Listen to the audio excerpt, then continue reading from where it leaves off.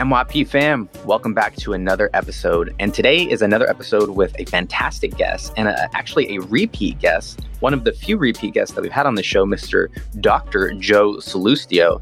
And he is the founder of the EdUp Network. And if you want to learn how to grow a network, the benefits of growing a network, and all the things that come along with that, go back and listen to the first episode with Joe. But today we talk about writing a book from a podcast and how a podcast actually led to writing a book. And it's a fantastic interview and something that I've been thinking about doing, and I know a lot of people have been thinking about doing, which is turning their podcast interviews into a book. And Joe's now hundreds of episodes in, and he's been able to take a lot of the content that has come up in those interviews and turn those into a book that people can read.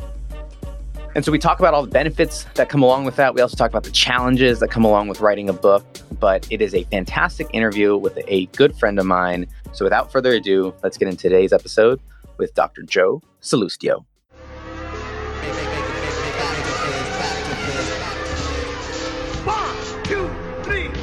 Guys, MYP audience, I want you to welcome back for a second time, Mr. Joe Sallustio. Is it Dr. Joe?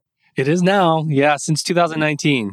Congrats on that. And I know we were at a wedding over the weekend and someone was saying it was introducing the dad and he had doctor at the beginning. And someone made a comment and we're like, damn, if I went through all that work, I would make sure they called me doctor as well. So I wanted to give you your due if that was the case. Well, thank you. Joe's fine. Joe's fine. You know, they say if you're a medical doctor, you have to do that. But if you're an educational doctor, there's jury's out. That's funny. Well, Joe, thanks for coming back and time around. I would encourage you guys to go back and listen to the last episode with Joe. We talked about building a network, growing a network, and all the cool things that he's been doing with the EdUp Network. This time, we're going to focus on a little bit different. He's actually about a month away as of this recording. And I'm sure as you guys are listening to it, the book is going to be available for you to go out and read. Well, I'll let him kind of explain how it came. But the podcast, I think, was a big part of birthing the book. So, Joe, you want to share that story on how the podcast connected to the book or kind of what that through line was? Yeah, you know, the EdUp Experience, a podcast, of course, it's a higher education focused podcast. And we started at the pandemic. We started January 25th was our first episode, January 25th of 2020. So we're like, oh yeah, we're just going to have fun with this podcasting thing. And about 9 episodes in, then it was COVID, everything. And so we were able to document through that process almost what COVID did to higher education. And so my co-founder, Alvin Freitas, said really early on, he said, you know what, someday we're going to write a book with all these episodes. So let's start asking the same question to every guest to end the episode. And it was, what do you see as the future of higher education? So we have all these episodes. We've done 500 and something now, 508, I think, 515, somewhere around there. But the first bit, we go back and you listen, and of course, they're a lot rougher than they are now. But we asked all these guests, what's the future of higher ed? So we started to create book content really early on by asking that one question. And so we took 100 interviews with college and university presidents, and we distilled those down. I got a co-author. Her name is Kate Colbert, and she's doing a lot of the heavy lifting and coding and quoting and all that stuff. And we take 100 interviews with the college presidents, and we distill it down to about 5 really big themes, and we're writing a book about it. And that was, I think, one of the big ideas we had at the beginning is like, what do we do with all this content? And let's try to write a book. And it all came together a couple years later. Has that made it easier or harder to write a book, having all of that, raw material to work with, right? Has that been cumbersome or has that made the process easier? Boy, that is a good question because I think my answer would be different before than it is now. And there's got to be like a content sweet spot in there to write a book. We felt like 100 was like a cool number because if we're going to sell a book, but then we got to writing, it's like, we get to this point, how do you take 100 college and university presidents? Who do you highlight? You can't highlight all 100. So if you're going to highlight some, how do you pick? And how do the quotes have relevance? And there's just an overwhelming amount of content. So I think going in, it was not enough content in my mind. Like, we need more. And then now coming out of it, we could have written a book with 10 college and university presidents. We could have written a book. So it's kind of a little bit of both, to be honest, but it is an overwhelming amount of content when you get down to the richness. You're talking about an industry going through incredible change, and students and parents and brothers and sisters and everybody's experiencing higher ed. Even those that aren't are telling you why they're not experiencing higher ed. So there's so much to write about and so many people that have something to say. So it has been a balancing act, to say the least. A lot of people might say, why spend the time writing the book? You've got the podcast, so why the book? And in your guys' mind, because it's a lot of effort, it's a lot of time, it can get expensive, I could imagine. So in your eyes, what makes it worth it to take on this whole new undertaking in medium?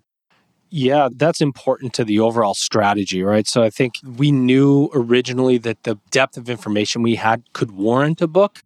Now, we couldn't write it. I'm not a book writer and neither is Elvin, right? My co-founder. So we needed to find somebody that went, yes, look at all your great content. We could write a book with this. So that's what made it worth it in the first place, was finding somebody that was not us to do a lot of the work, right? Because if you sit down and you think about writing a book, it's like writing a dissertation. And I ain't about to write one of those again. I already did that once. It ain't happening again. We found a purple unicorn in our co-founder who has higher ed experience, was on a higher ed board, and was an author of 2 other of her own books. And so it kind of lined up. And from that point on, the worth for us comes in expertise in the field, but then how do we leverage it into keynote speaking opportunities? It's not just selling books. It's about how to become an authority in the space. And there's so many conferences in higher ed. So how do we speak at those conferences and come to those places and speak and end up keynoting? And then what comes of it? You know, there's more episodes now that we have done since the 100. So do we have like a PDF of the next 50 and the next 50 after that? And so we're thinking about it in terms of almost like a series at some point too. So I think that's what makes it worth it for us,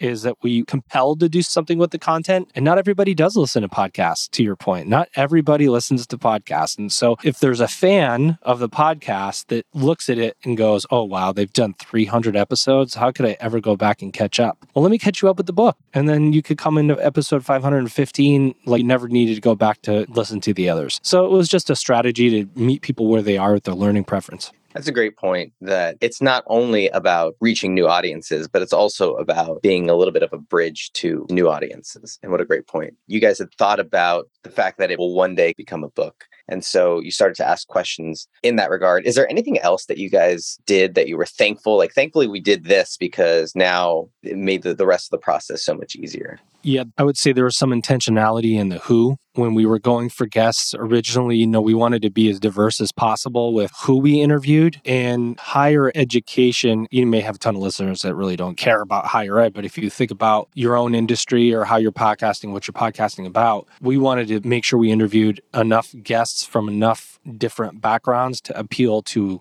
enough of an audience, right? So we were really trying to cast a wide net. So we tried to find as many women presidents as possible, and Black and brown presidents and Latino presidents, so that we could diversify the content and the perspective, right? Because perspective for us was critically important. Everybody's coming from a different spot in an industry. Like I say, you may not care about higher ed now, but you know somebody that does, or you may soon if your kids try to go to school. So there's always this real critical importance to the industry. But I think that was a big key for us, was as many voices as possible. And what ended up happening is people found out that we never said no. Hector, I'll be honest with you. At the beginning, we were like, yes, we'll interview you. Yes, we'll interview you. Yes, we'll interview you. And then I was booked out. Elvin books, he books me, and then he does a lot of the back end stuff. So he's booking me, and I've got 2 or 3 episodes a day. And I was trying to hold the job, and I was like, this cannot happen. So not that we have started saying no, but we're pushing things out further. And that's the part I hate, because, you know, somebody that's awesome comes on, and now it's March of 2023 before I get them. And it's very difficult to say yes to everyone. So it's about balancing the diverse voice with wanting to service everybody at the same time. Yeah, you've had to I know you've had to make some decisions about your output. And I've talked a lot about just publishing more often.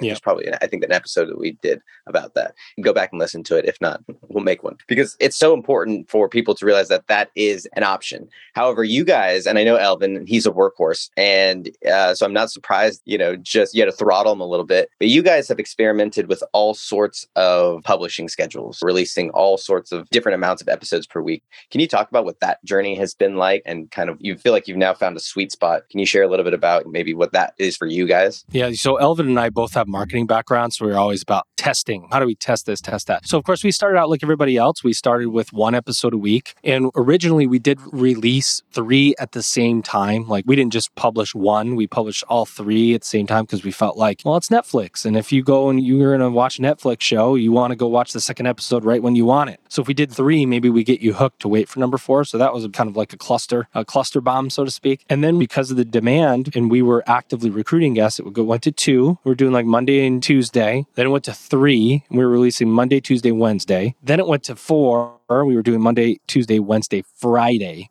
Then it got to 5, an everyday podcast. And then we started doing bonus episodes on Saturday. So we were doing 6 a week now think about the recording of that. The sixth one was the bonus one. The bonus, yeah. I mean, you had to go through the first 5 to get the bonus. But we were like, we just can't put out a 6th episode. We have to call it something different. But we said, okay, we'll do on the Friday and Saturday ones, we'll do 10-minute podcasts. And the rest of them we'll do 40. And then we said, what about a 20-minute episode? And so we started calling them different things like, what's the brand for the short episode? What's the brand for the long episode? So it was too much, right? We had full-time jobs, so that was too much. So we really scaled it back to 3. And we tested, right? We felt like the feedback we got from people when we got to 6, it was like, we can't keep up with your content. There's just too much. There's too much. So like, okay, we'll go back to 3. Even that, I think, can be rough sometimes for people who are listening every day or whatever. And there are a lot more people out there listening than we ever thought. And we think a lot of that is due to what you suggest and your advice, which I follow on LinkedIn, publish more. That was us. Well, what if we publish more episodes? Yeah, it might be the same person listening twice, but they're more likely to tell somebody about it if they hear it more often. So it was back to the old marketing tactics of how many times do you have to hear a message before it sinks in? 7 times or whatever it is. So we just published and published and published until we found a sweet spot. And we would look at our fluctuations in audience. And for us, sometimes it wasn't about how many people listened to the podcast, but how many companies listened to the podcast that wanted to be part of it, whether it was through advertising or whatever. So there were 2 different audiences we were trying to serve as well. Yeah. So now that you've got the book and you've got the podcast and now they're kind of in motion, how do you see the 2 fitting together, or what sort of things are you kind of thinking about or trying to do to make sure that they leverage each other and are not kind of these siloed entities? One of the most important and significant developments that have come out of the EdUp Experience podcast is our live podcasting. Because we work in an industry with lots of conferences, we thought, man, we never have been to a conference where anybody has a podcast there live. So we pitched it to a great friend of ours, a company called Anthology, and they're a big, huge, multi-billion-dollar company. And we got with their team and we said, hey, look, we'll come do it in person. We're going to bring all of our equipment. We're going to sit down and we're going to be at the conference. And you know what happened? Nobody came over to podcast with us. That's what happened on the first day anyway. And then it warmed up and we did 17 podcasts in 3 days and we were publishing them an hour after we recorded them so that people were walking from conference room to conference room listening to the podcast of their peers while they were going to session to session. And so I imagine us that when we go to the next conference, to your question about how do we leverage these things together, the book will be there. And the book will be there for sale. And because the book is based on our interviews with people in higher ed, we can keynote about the book. We can represent the EdUp Experience brand and have the book there simultaneously. That's where the natural synergy was for us, is that it's kind of like one or the other or both. But if you just want one, you get it. If you want the other, you get it. But if you want both, we'll bring them. I'm fascinated by this live podcasting thing. You know, we've done something similar at Traffic and Conversion Summit. It's a big marketing conference. We had a Volkswagen booth, like a Volkswagen van outfitted with and rigged up with some mics. And it was kind of a cool thing. And it was really awesome because you were able to bang out a ton of interviews in a short period of time. Everyone's there. But I'm curious for you guys, how and what was your thought process? Or I'd love to hear some of your insights. I just think that the concept of going and doing that I think there's something really there. And I think it's going to take off in the next little bit and people are going to see more and more of it. Yeah, I think so too, right? Because, it's just a combination of everything that's cool, right? You go to a higher ed conference, you go to a conference, sometimes they're not awesome. There's moments, there's boring moments and whatever. What do you do between sessions, right? There's always at these conferences, no matter what industry, you go to this session, it has a meeting. And then what do you do in the middle of it? People are walking around, they're talking, whatever. What if in between those sessions, they could stop, they could talk about their experience at the conference? And then the conference, of course, is getting free testimonials, right? So that's why they want you there, is because you're going to, how's your experience at XYZ? Oh, I love XYZ. So they're getting these walking, breathing testimonials in real time. And the institution, for people who we interviewed, are getting free marketing for their college. We were paid to go and podcast, so we'll interview anybody. And so you can be from a small college or a big college or a company, an ed tech company, and we're going to sit down, we're going to ask you about your company, and we're going to talk about what's going on in higher ed, and we're going to give you that experience. And then you sit down and you throw the headphones on and you throw the mic on, right? Hector, isn't there this who the heck are these podcasters? Who are all these podcasters that are out there? And how do you do it? I hear that all the time. How do you do this podcasting thing? What's funny is that just recording, and now granted it was a Volkswagen van, but it was just a spectacle. People were coming up and taking pictures and recording videos of just the recording. They didn't even know who was in there recording, but it is cool. It's the experience. And so these conferences want you to have a good experience. We had one guy we sat with that first conference that said the best part of the conference was when he came to the podcast, because it was just like this, it satisfies your ability to want to be a star a little bit and have your mic time. It's just cool. Yeah, it gives you your little 15 minutes. Yeah. So, Joe, this has been really fun. I'm curious, last couple of things here. You have a very niched audience and one that a lot of people might make excuses about and go, well, my demographic, they're highly educated, they're maybe a little older, they're whatever, right? But you guys have really built a thriving community of people who have figured it out. And so I'm curious what that experience has been like, kind of seeing this community grow. And if there's any advice for people who are maybe making excuses about, well, my audience is this or my audience is that, because you guys have kind of bucked all those. I mean, I know profile and begin to understand all the different audiences out there, but I will tell you a higher education audience was very hard to break into. When you think about higher education professionals in universities and colleges, typically podcasting.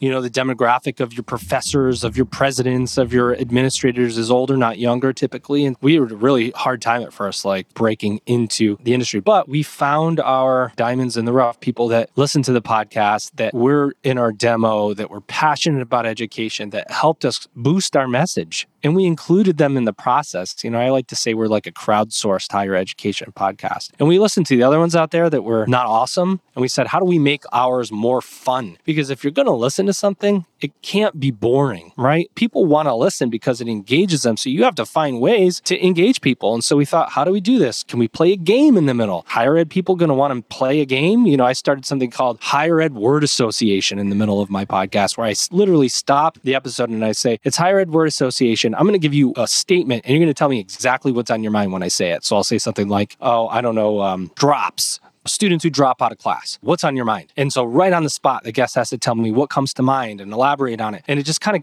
keeps a different type of energy going. I've done true false questions. I've just kind of broken it up so that I can get a laugh or two out of the audience while I talk about something that's critically important, which is educating our communities. So, I think you got to figure out how to serve your audience in a way that brings more people in. How do you serve your core? How do you bring more people in? And there's a strategy that has to be built around that. It just doesn't happen for no reason.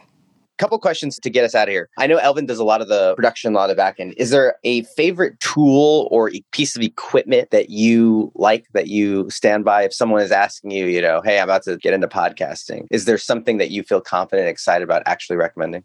Elvin, if he were here, he would tell you he does everything on his phone. So he does all the graphic design, he does all the editing, he does everything on his phone, and he does it in the bathroom while his kids are sleeping because he lives in a New York City apartment with 1 or 2 bedrooms. So he would tell you if it's not accessible on my mobile, I'd use it. So I don't know exactly what he's using, but I do know that it has to have that level of convenience for him. I've tried to get him on before, and he's always deferred to you, but I think maybe he's the real mastermind. He's the mastermind. Let's be honest. He put me on. He's like, you're better on the mic. You do all the mic work, and I'll sit behind the scenes. I'll be honest with you. I do have a Zoom PodTrack P8.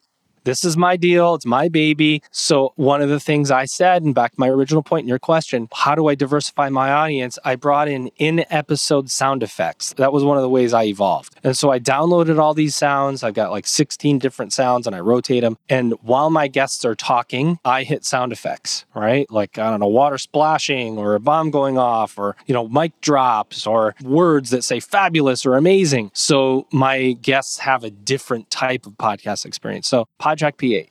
Love that. And I do it in episode. And it's hard, man. That's hard to do, to time those things right. So hard, but done well. And I think to your point, constantly looking to level up is something that you have to do and find ways to do within your constraints, because it seems like that's not going to get added by Elvin on the toilet. So you need to do it live there in recording.